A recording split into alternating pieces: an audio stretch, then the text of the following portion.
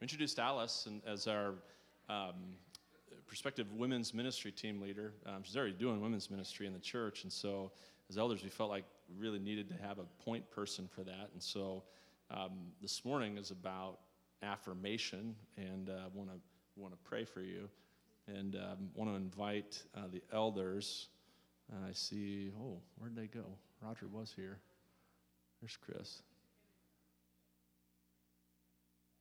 Oh wow, Roger's going to the nursery. That's an odd thing. But yeah.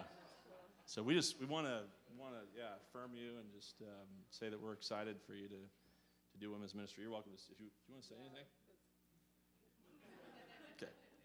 You don't have to. You can if you want to. Okay. But we want to pray for you. And so, Lord, thank you. Thank you, God, for Alice, Lord. Thank you for the many gifts, God, that you've given her. Thank you for her heart of compassion, her heart of grace and love, and God, the way that you use her, God, to connect with people. Lord, what a beautiful spirit, God, that you've given her. And Lord, I want to pray, God, that you would bless her in every way. God, I pray that you would continue to, God, use her to minister to the women, God, at Crossroads Community Church. And Lord, that people would come here, God, they would find grace, they would find mercy, and God, ultimately, Lord, that they would find healing and chains being broken and set free, Lord, from the things that bind them, Lord. And I pray, God, that would happen, Lord, through the women's ministry, and God, through the ministry of this church, Lord. And so, God, I pray, we know, God, you've already gifted Alice in every way, God, to do this. And so, Lord, thank you. And we're excited, God, to have her doing that as a team leader. And it's in Jesus' name that we pray. Amen. Amen. Amen.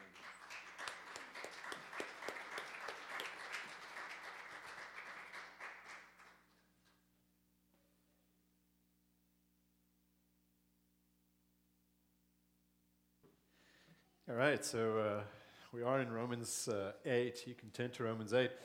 But as you're turning there, I just want to take some time and pray for this message because it's super important. This is one of those kind of core truths that we really have to grasp. So let's pray. Jesus, we pray as we study your word. Father, this is your word. This is what you are saying. This is your truth. Father, I pray that your truth would just overwhelm all the defenses we've put up, all of the years of slavery, the years of doubt, the years of the layers of everything that we've tried to maybe keep this truth out. Jesus, I pray that this morning that your truth would break down, would break the chains, would really speak to us, Lord. Lord, I pray that our identity in you would be so clear. So, Jesus, come in power and speak to us this morning. Father, I pray that you would increase and I would decrease. Would this be all about you and all about your glory? Jesus, we love you. We pray this in your name. Amen.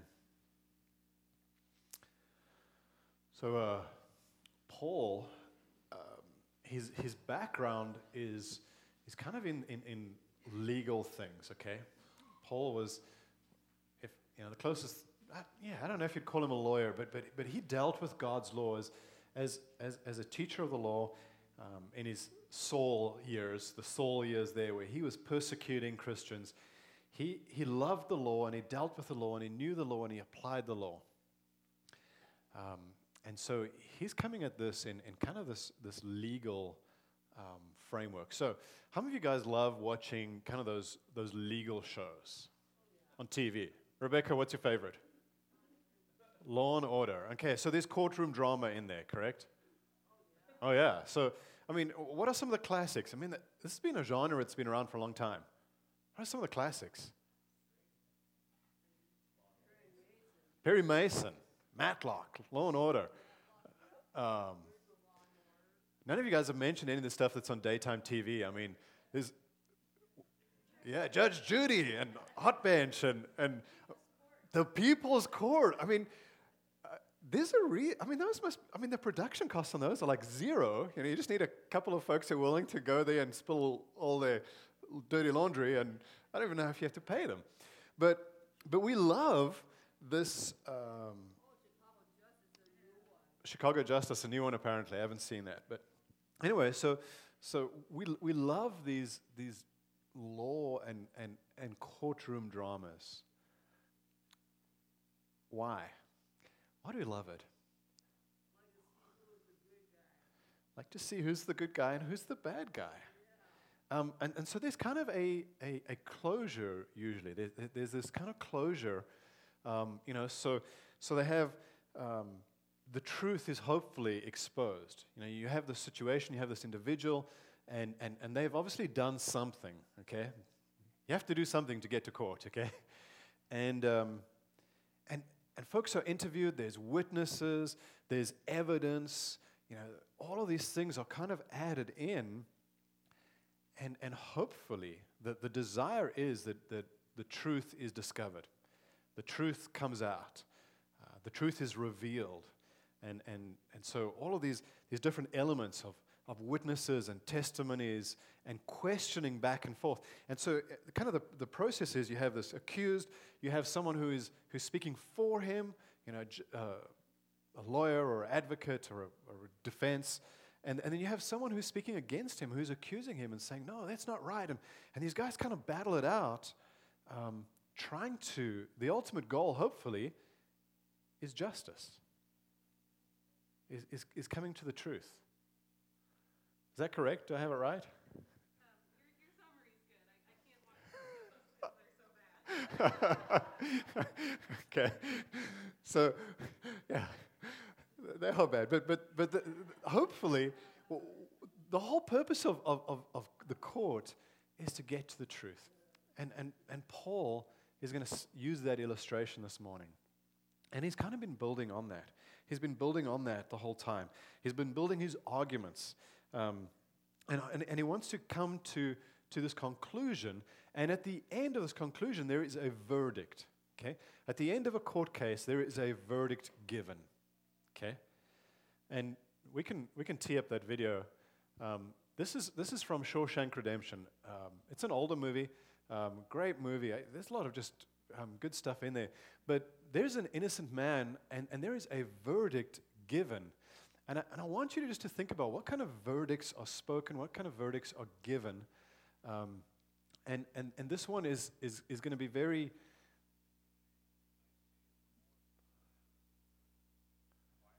quiet, yeah. I'm going to lip sync this one.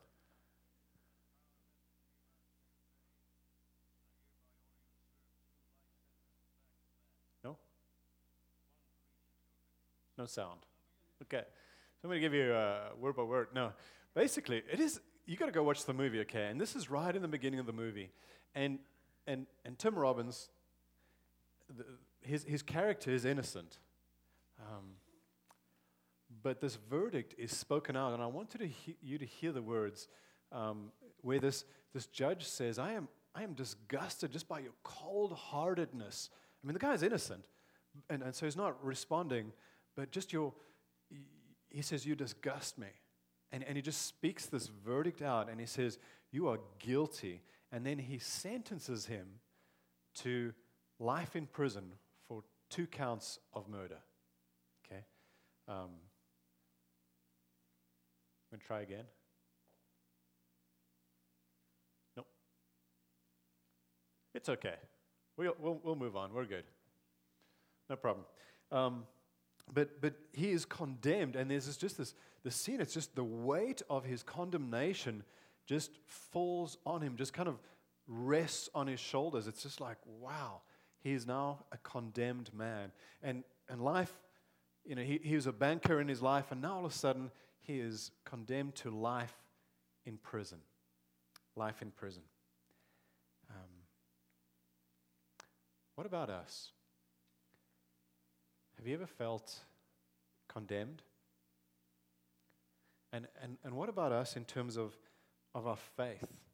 Because one of the kind of core beliefs, of our faith, of Christianity, is that each one of us will at some point stand before God. There is a judgment day. Revelation 20 speaks very clearly of this. I want to encourage you, go and read Revelation 20, the last part, verse 11 onwards. There is a final reckoning where we will stand before God. And think about that. Now you're standing before God, and all the evidence is there. God has been a witness to every aspect of your life. Okay? He doesn't have to call up a witness. He doesn't have to call up anyone. He has been a witness to every aspect of your life. God has all the evidence. He is a perfect judge. And His justice is perfect. And He will speak a final verdict over our lives. He'll speak a final verdict over our lives. And that'll affect our eternal destiny. That'll affect if we spend eternity in heaven or we spend eternity apart from Him in hell, which is a very real place. And so there's this final verdict that is spoken over us. And Paul has been building up to this point. He's been using these legal arguments. He's been, if you can kind of picture him standing before a court, and the previous chapters have been his legal argument. He started off in 1, 2, and 3, and he's been kind of going. In chapter 4, he introduces Abraham as a witness, as an example of how Abraham had faith and was judged righteous because of his faith, not because of following the law. He brings Adam up in chapter 5, and he says, Adam was given this instruction not to eat of the tree, but this is where sin starts. And so he uses Adam as an example of kind of the separation there between following God and following self-determination, doing your own thing, eating the fruit, even though you know it's wrong. And so he looks at Adam as another example there. In chapter 6, he speaks about what Christ has done and our relationship to Jesus. And he brings that in. So he's bringing in these witnesses in this court case. In chapter 7, he speaks about you used to be married to the law, to the old system. And I know you were committed to it, but you've been set free from that. And he speaks about slavery, being slaves to sin. Slaves to the law, slaves to this law of the flesh. What Jason was speaking about last week, our flesh kind of keeps wanting to do the flesh things, okay? We have these desires in us, and there's this tension, there's this kind of back and forth the whole time of, God, I want to please you. I want to do the things. I have your spirit in me, but yet I still have this flesh that just wants to do those things. And so Paul has been bringing that all, speaking about this rebellion that is going on inside of us, each one of us. Does it feel like that some days, that there's just this rebellion inside of you? You know, you have plans to do good, to be a great parent, a great spouse, a great employee or employer, and there's just this rebellion inside of us. And here in chapter 8, Paul's going to give the verdict. After all the arguments have been made, after all the things have been said, he's going to give this verdict. And so let's read. I mean, Jason, you mentioned it this morning. Here's the verdict. Here's the verdict on our lives. Romans chapter 8, I'm going to read 1 through 11, and then we're going to unpack it slowly. It says, therefore, and the therefore refers to all of these arguments before. Chapter 5, 6, 8. Therefore, there is now no condemnation for those who are in Christ Jesus. Because through Christ Jesus, the law of the Spirit who gives life has set you free from the law of sin and death. For what the law was powerless to do, because it was weakened by the flesh, God did by sending His own Son in the likeness of sinful flesh to be a sin offering. And so He condemned sin in the flesh in order that the righteous requirement of the law might be fully met in us, who do not live according to the flesh, but according to the Spirit. Those who live according to the flesh have their minds set on what the flesh desires. But those who live in accordance with the Spirit have their minds set on what the Spirit desires. The mind governed by the flesh is death, but the mind governed by the Spirit is life and peace. The mind governed by the flesh is hostile to God. It does not submit to God's law, nor can it do so. Those who are in the realm of the flesh cannot please God. You, however, are not in the realm of the flesh, but in the realm of the Spirit, if indeed the Spirit of God lives in you. And if anyone does not have the Spirit of Christ, they do not belong to Christ. But if Christ is in you, then even though your body is subject to death because of sin, the Spirit gives life because of righteousness. And if the Spirit of Him who raised Jesus from the dead is living in you, He who raised Christ from the dead will also give life to your mortal bodies because of His Spirit who lives in you. Okay, so what's Paul's conclusion in the whole court case? What's the verdict? No condemnation for those who are in Christ. Therefore, there is now no condemnation for those who are in Christ. So the verdict is not guilty. The verdict is no punishment, no condemnation. And I'm always cautious because sometimes we read this and we hear it, but it kind of just stays up here and it doesn't really penetrate and it doesn't really set in our hearts. And we're not like, okay, there is no condemnation for me.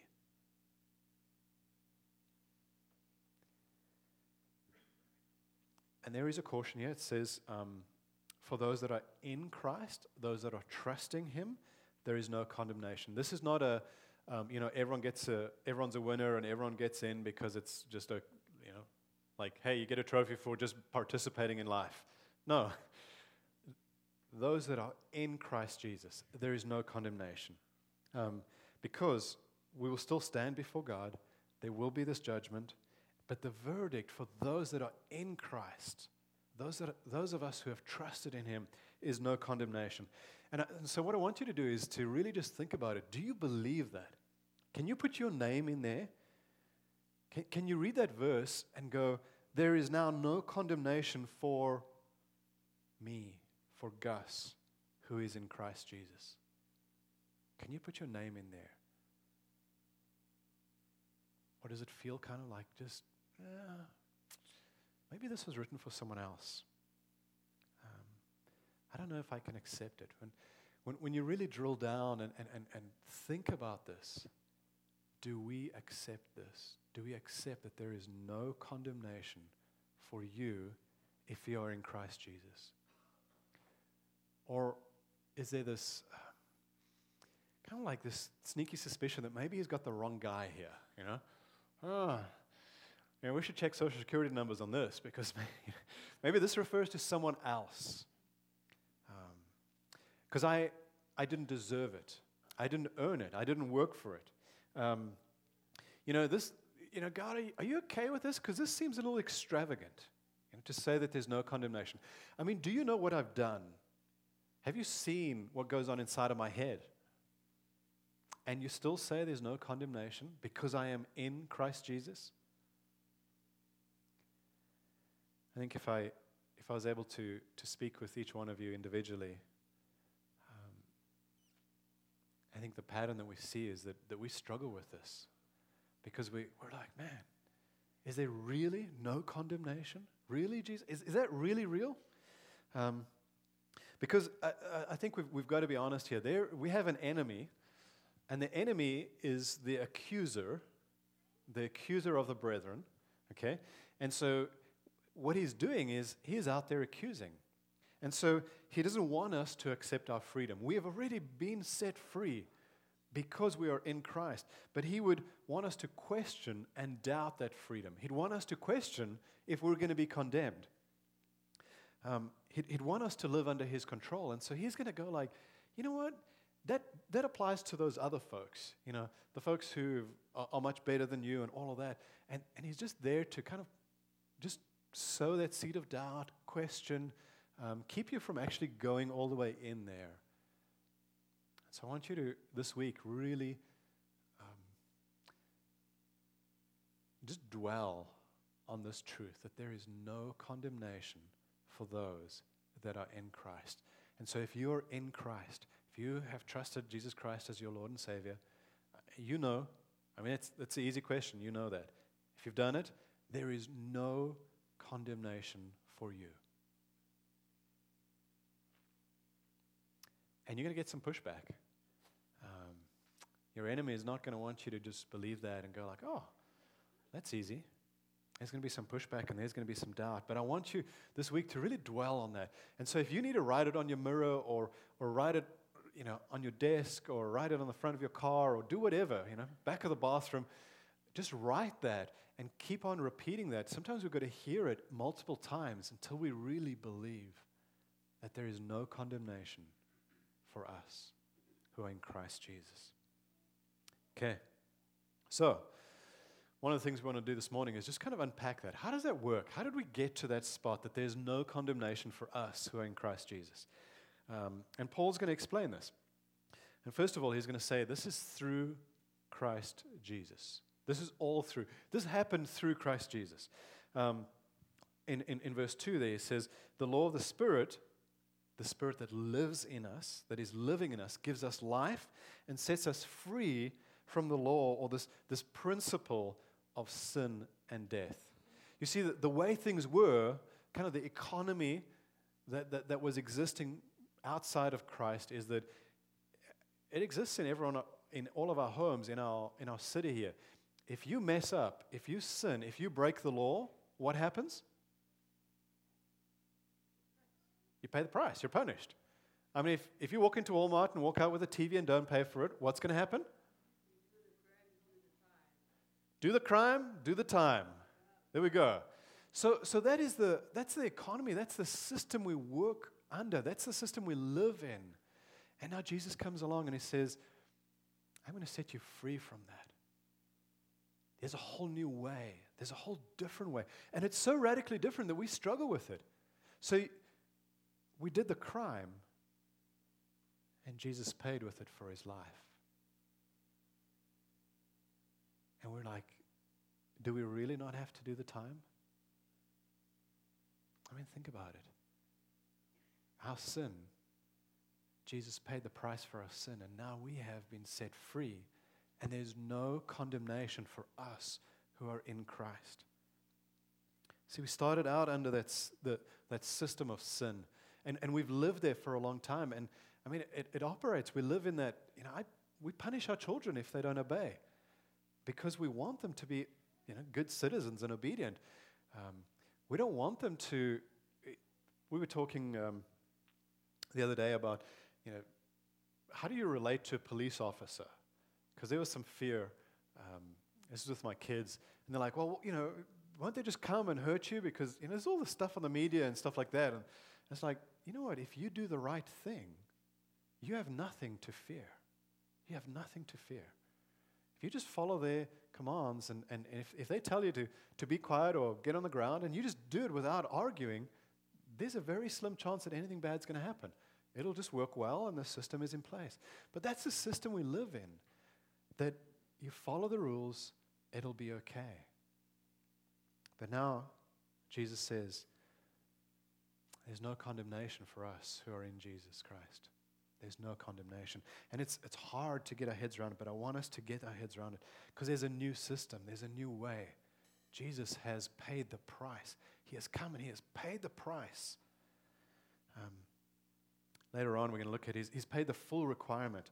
But in verse 3, it says, for what the law was powerless to do, the law couldn't save us. The law couldn't make us holy. The law couldn't force us to follow the law. The law couldn't make us love God. So it says, for what the law was powerless to do, because it was weakened by the flesh, because the law applies to us, and in our flesh, we weaken the law. We can't keep the law. It says, God did. So that thing that the law was powerless to do, to save us, to give us life, God did by sending his own Son in the likeness of sinful flesh to be a sin offering. And so he condemned sin in the flesh. Folks, this is how it was done. It was Jesus Christ who did it. Jesus is the one who set us free from this old system, from the law. And now we can live freely. Verse 4 says that They kind of follow on, 3 and 4 follow on. And so he condemned sin in the flesh in order that the righteous requirement of the law may be fully met in us, who do not live according to the flesh, but according to the Spirit. And so those of us who live according to the Spirit, who have the Spirit in us, the requirement of the law has been fulfilled. Okay? So the law required, do you remember the Old Testament law? Every time folks sinned, what did they have to do? There's an offering. And the offering usually included death. And that was symbolic. It's like, if I sinned, this animal, this dove, this lamb, this sheep, this goat, whatever animal it was, had to die. That was the law. That was the consequence. And so the law required death. That was the requirement.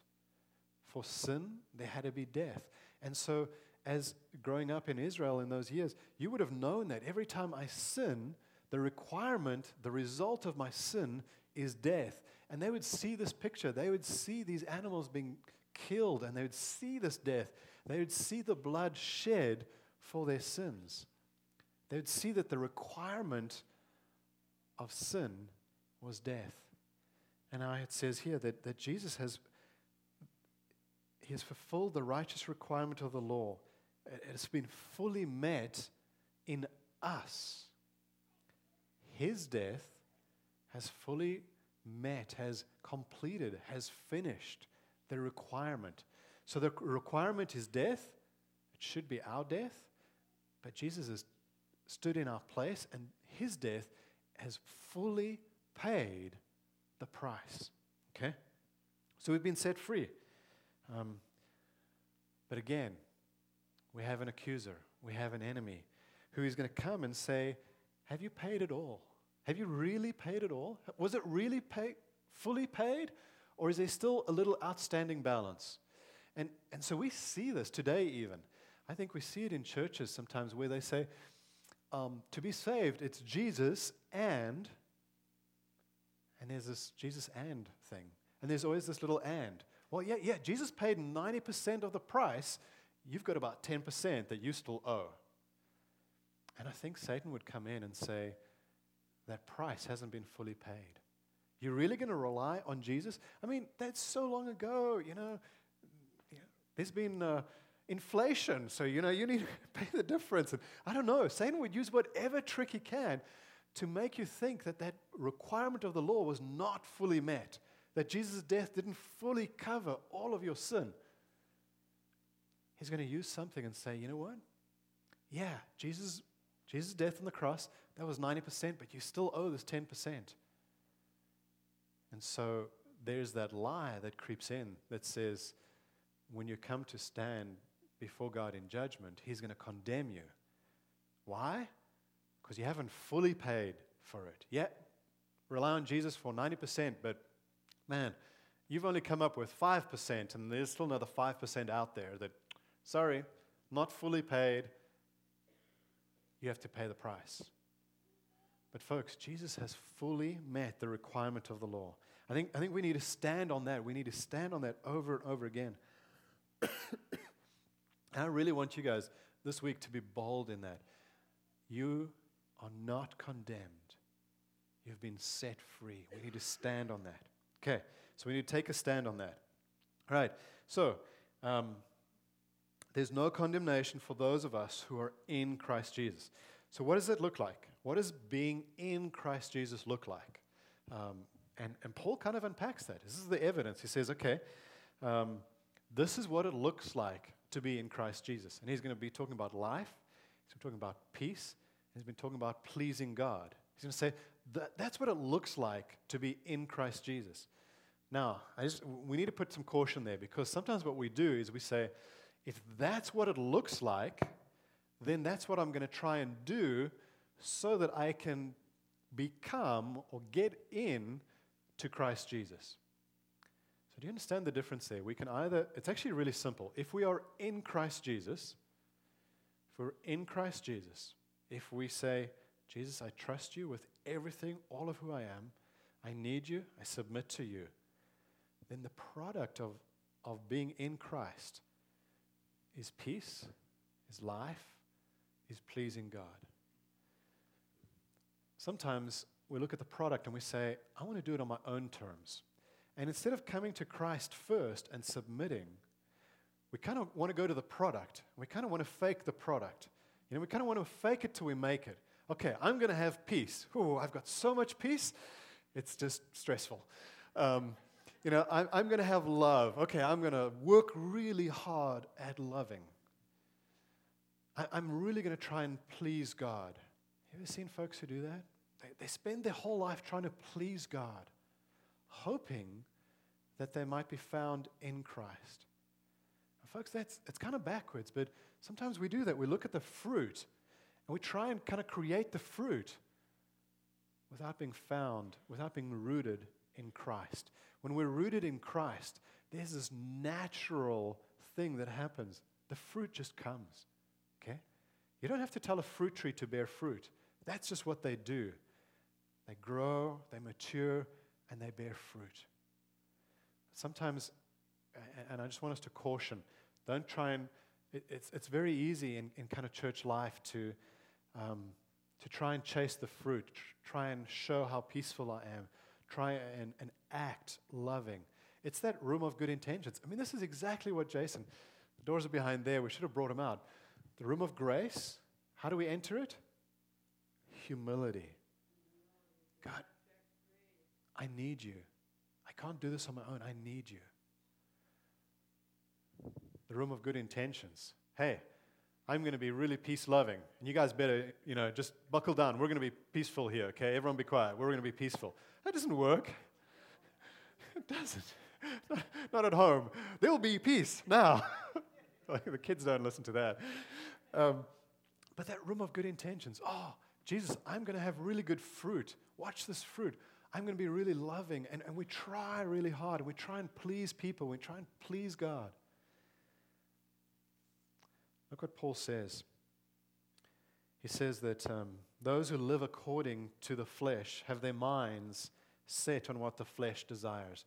So there's kind of, if we're going to live according, and according means under or with, in relation to, it's like, that's what I'm going to base my life on. If I'm going to live my life based on the flesh, then my mind is set on the flesh. And that's where my mind goes the whole time. It's kind of set. The direction is set. And so I set my direction on that. But he says, but those who live in accordance with the Spirit have their minds set on what the Spirit desires. So how do you change your desires? Because there's those who desire what the Spirit desires, and there's those that desire what the flesh desires. So we have to be careful. We can't just go like, oh, I'm going to change my desires. I'm just going to desire something else. No, I have to be in Christ. I have to be in Him. And then the natural thing that happens is our desires follow where we're in. Our desires always follow where we're in. If we're in Christ, our desire is going to be for Christ. If we're in the flesh, our desire is going to be for the flesh. Okay? And so we naturally desire what the Spirit desires. And as we allow the Spirit to lead, as we allow the Spirit to govern, as we allow the Spirit to rule in our lives, and that leads to peace. That leads to peace. It says, the mind governed by the flesh is death, but the mind governed by the Spirit is life and peace. So the mind governed by the Spirit is life and peace. If you want peace, you've got to surrender. Okay? If you want peace, you've got to surrender. You've got to give up. You've got to surrender and live in the Spirit, live in Christ. So peace is a product of our surrender, of being governed, of being led, of being ruled by Christ. Okay? How do we do that? And here's something, and if you take away two things this morning, one is there is no condemnation for those that are in Christ, and this is the other thing. What does it look like to live in the Spirit? Day by day, moment by moment. And for me, it comes down to the decisions I make. I have a choice every time I'm going to make a decision. Am I going to submit this decision to Jesus Christ, to His Holy Spirit living in me? Or am I just going to do it on my own? And I know that I want my decisions to be filled with Him and based on Him. Sorry. But you guys know how easy it is. I can spend some time with God and in the morning and I'm going to let my life be led by the Spirit and it's going to go well. And I get into traffic and it changes. Or I just have to make a decision. And I'm like, you know what, God, I don't need you on this decision because I know how to do this. I've read the books, I've studied this. I've made this decision 1,000,000 times before. I know what to do. I've got this. And we make our own decisions. What if we just ask Jesus every single time, Jesus, what would you want me to do? What would you want me to say? And just ask. It sounds so simple, but how many of us do it? Just ask Him. How do you want me to respond? So before, when someone comes up and says something to us, before we respond, what if we just took like 3 seconds and just say, Jesus, how do you want me to respond? Jesus, what do you want me to say? Jesus, what do you want me to do? Instead of immediately just going, I know what to do, I've done this 1,000,000 times before, I've been trained in this, I know this. What if we just ask for wisdom and we ask for Jesus to speak to us? For me, that's what living in the Spirit is like. That's what it is for me, is every decision, every moment, asking Him, saying, Spirit, lead me. In every decision, not in just the decisions where I'm confused. Sometimes I can do that. I can kind of go like, okay, I got this. Ooh, I don't know what to do here. Oh, maybe I should ask God. And sometimes that's the only time we ever ask Him. But what if we ask Him about the things that we know about already? And just the daily decisions of life. Because the alternative, when we do it on our own, Romans 8 verse 7 says that the mind governed by the flesh, the mind that is based on the flesh, is hostile to God. That means it's against God. It is at war with God. It is hostile to God. And it does not submit to God's law, nor can it do so. So when we're in the flesh and we're just operating out of the flesh, like, God, I got this, I know how to do this, I'm going to take care of this, I'm going to do it my way, that's hostile to God. And it can't submit to God, it can't do that. Okay. I'm going to skip over a couple of verses, and this is really great stuff. I wish we could just spend multiple weeks on this chapter, but I'm going to go to, just for the sake of time, I'm going to go right to verse 11. How do we do this? How does the Spirit live in us? How does the Spirit control us? How do we submit to it, and how do we hear from the Spirit? How do we live this life of just asking and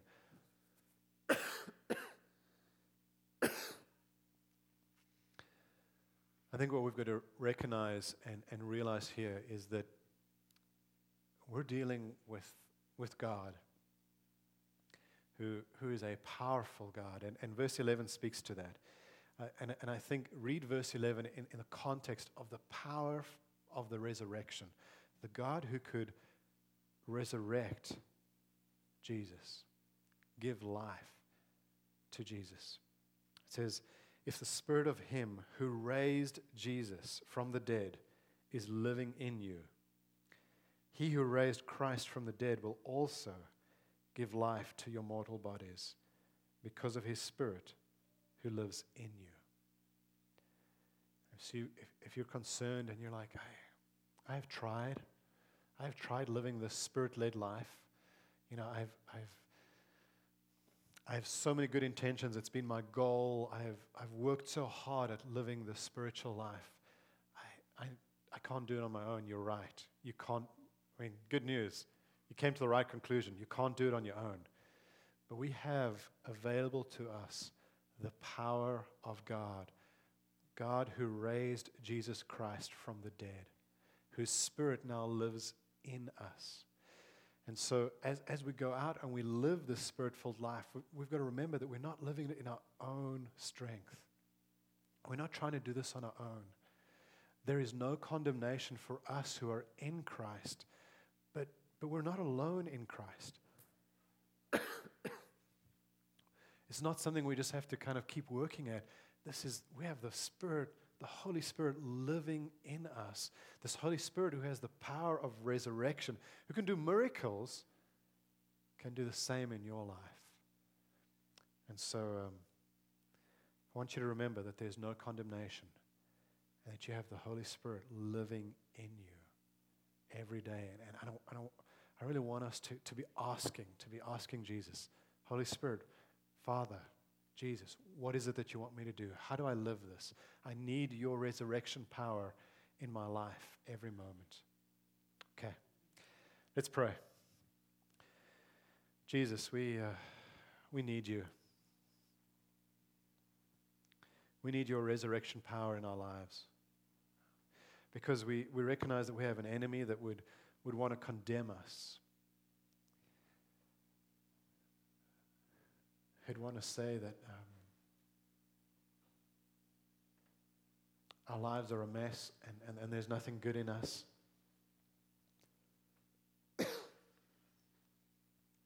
Who'd want to use lies against us and diminish the work of the cross and make it seem like that wasn't enough, that the price that you paid, Jesus, wasn't enough for our ransom, that the righteous requirement of the law wasn't fully met, that there's still a part out there that we need to go and work at. And so, Jesus, we want to come against that. We want to just stand very boldly and say that is not true. But we are saved, we have been saved, and we have been set free, and therefore there is now no condemnation. Father, we can stand in front of you with no condemnation, with no guilt, no shame, no fear. We can approach your throne of grace boldly because of what Jesus has done on the cross, because of that resurrection power, because of the Holy Spirit who raised, Father, you raised your Son back to life so that we may have life, so that we can live this life of the Spirit here and now.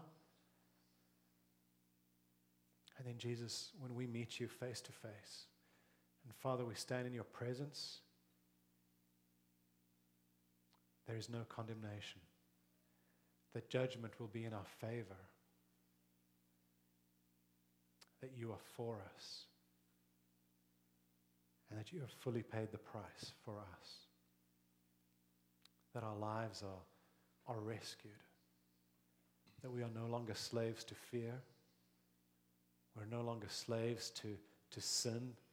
We're no longer bound to the flesh and just have to do what the flesh desires all the time. But Jesus, we can live for you here and now on this earth right now. We can start and we can live for you. And Jesus, we look forward to eternity. We look forward to those of us that are in Christ, standing before you and saying to us, good and faithful servant, awesome job, son, daughter. You're loved and welcome, and come and spend eternity in your presence. Jesus, we long to spend eternity in your presence, face to face with you, enjoying all that you have for us, all that you have prepared for us in advance. Thank you so much for grace. And Jesus, help us to always be responding in humility. And just entering that room of grace in humility every time. Help us to enter in humility and enjoy you. Jesus, we love you. We pray this all in your name. Amen. I find that the life in the Spirit is, it's constant, like to live by the Spirit is to constantly grab hold of the thoughts that we have. And the Holy Spirit would say to us, he would say, hey, you need to take that thought captive, right? That's the thoughts of accusing and condemnation. You need to take those thoughts captive. That is not, and the Spirit's job, I think, is to remind us of what the Bible clearly says this, of what the truth is. And so the Spirit is constantly reminding us of truth, and is constantly combating the flesh and saying, whoa, wait a minute, grace. And so one of the ways that we live by the Spirit is to live in the grace of Jesus. And that means that we continue to live in grace. You know, we live out of who God says that we are as his children. And so we were saved by grace, and we continue to live by the grace of God. And that means that we give grace, and Jesus gives grace to us. We give grace to ourselves, but then we also, living by the Spirit, we give grace to others. That's when we're doing that, we are living by the Holy Spirit.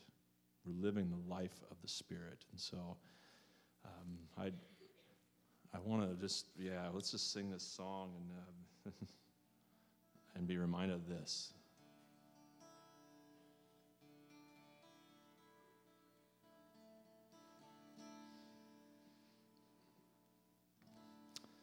And maybe the guitar won't play, but that's it. Amazing grace, how sweet the sound. Amazing love, now flowing down from hands and feet that were nailed to the tree. As grace flows down and covers me, it covers me.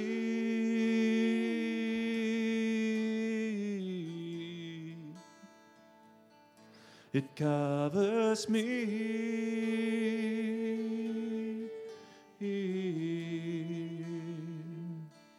It covers me.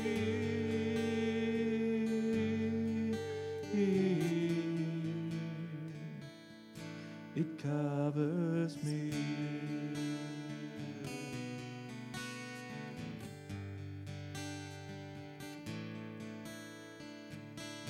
Amazing grace, how sweet the sound. Amazing love, now flowing down from hands and feet that were nailed to the tree. As grace flows down, it covers me. It covers me.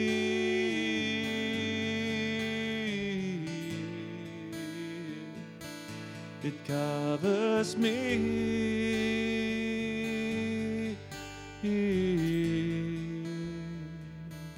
It covers me.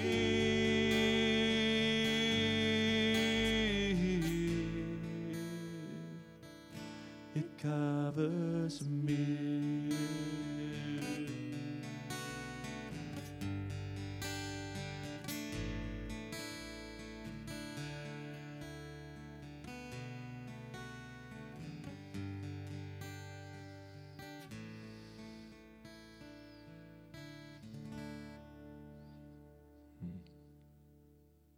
And so we're covered by the grace of God continually.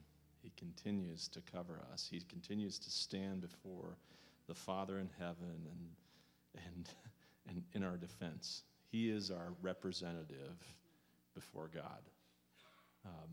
And so anything that's condemning that comes to us, that's not from the Spirit of God. Amen. As we go into our offering this morning, and I want to just share with you something exciting. This last week, Gus and I had the opportunity to go to Grinnell, Iowa, and meet with some church planters there. a couple of guys who are planting a church called Paragon Church. I don't know if you know anything about Grinnell, Iowa, but it's going to be a challenging time to plant a church there. And so they are going to need all of the encouragement that they can get. They're going to need all the help that they can get. Their plan is to start a college ministry on Grinnell campus at Grinnell College. And maybe you know about the college, but I went to the college and I felt like it was kind of one of these Acts 17 moments where you start to see all the signs and posters that are up around the college, and it's very liberal. I don't know what other word to use. It doesn't seem like, it's called the Light Company is what they're planning to try to start on this campus, and I think that's a great fitting thing for them to do, to put light on that campus. And so we have been praying about that as elders, and we're committed to being one of their partners to help with that church plant. And so we were able to go there and to encourage them and even to write a check to them this week on Monday. And so I want you to meet their pastor. His name is Cody. And so we have a video this morning to show. It's a minute, and then we'll take up our offering. The Midwest, with its waving fields and rolling hills, flowing rivers, is a place of vast beauty. Occasionally you'll find that rare gem in the middle of the prairie that just enhances the beauty around it, really a jewel of the prairie. Grinnell, Iowa is that place. Paragon Church exists to help people discover, desire, and display the treasure of Jesus Christ. Come with me to a place where we can go and run away. Let's send a message to the sky. We'll set the road on fire, watch the sun as it gets higher. 'Cause it's our We here at Paragon Church, we want to be a church that helps people discover, desire, and display that treasure, because we believe it can change and transform your life. Join with us as we go on this journey to discover that treasure. And so not only do we want to send them some finances to encourage them, we also want to send people to encourage them. And there's an opportunity for us on April the 8th, before Easter, to come alongside them, partner with them, help them do an Easter event. And so we'll be talking about that more here over the next month. But if you'd like to be a part of that, maybe think back. It took me back to when Crossroads started. I thought it was just like I was having flashbacks, and I was like, man, we had people coming in and helping us, and look what God's done, just by having people come.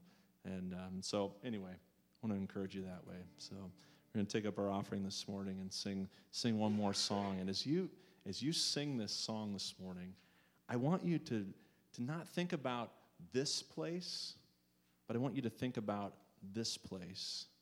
Holy Spirit, you're welcome here.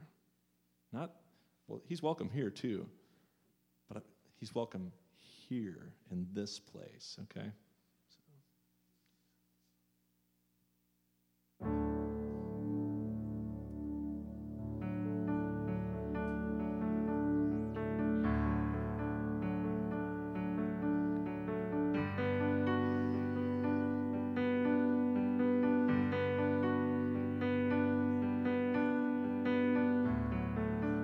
There's nothing worth more that will ever come close. Nothing can compare. You're our living host.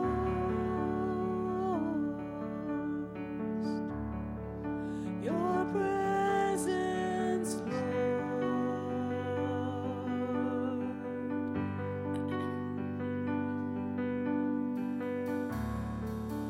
I've tasted and seen of the sweetest of loves, where my heart becomes free and my shame is undone.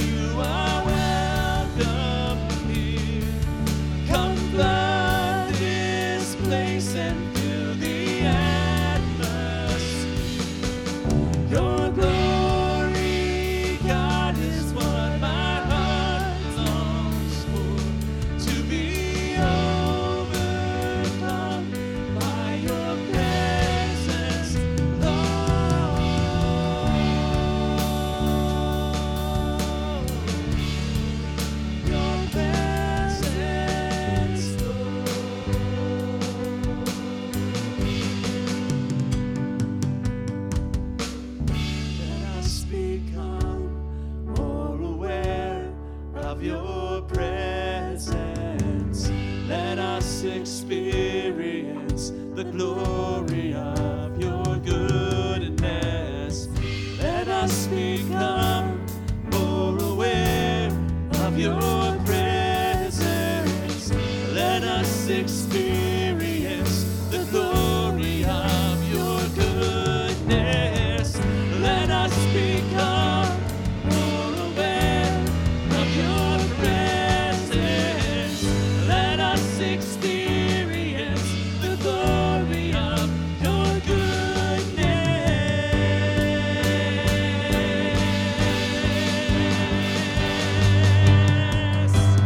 Holy Spirit, you are welcome here. Come flood this place and fill the atmosphere. Your glory, God, is what our hearts long for. To be overcome by your presence, Lord.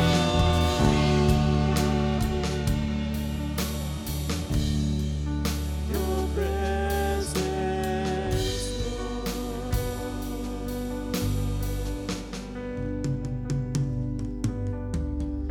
Holy Spirit, you are welcome here. Come flood this place and fill the atmosphere. Your glory, God, is what our hearts long for. To be overcome by your presence, Lord.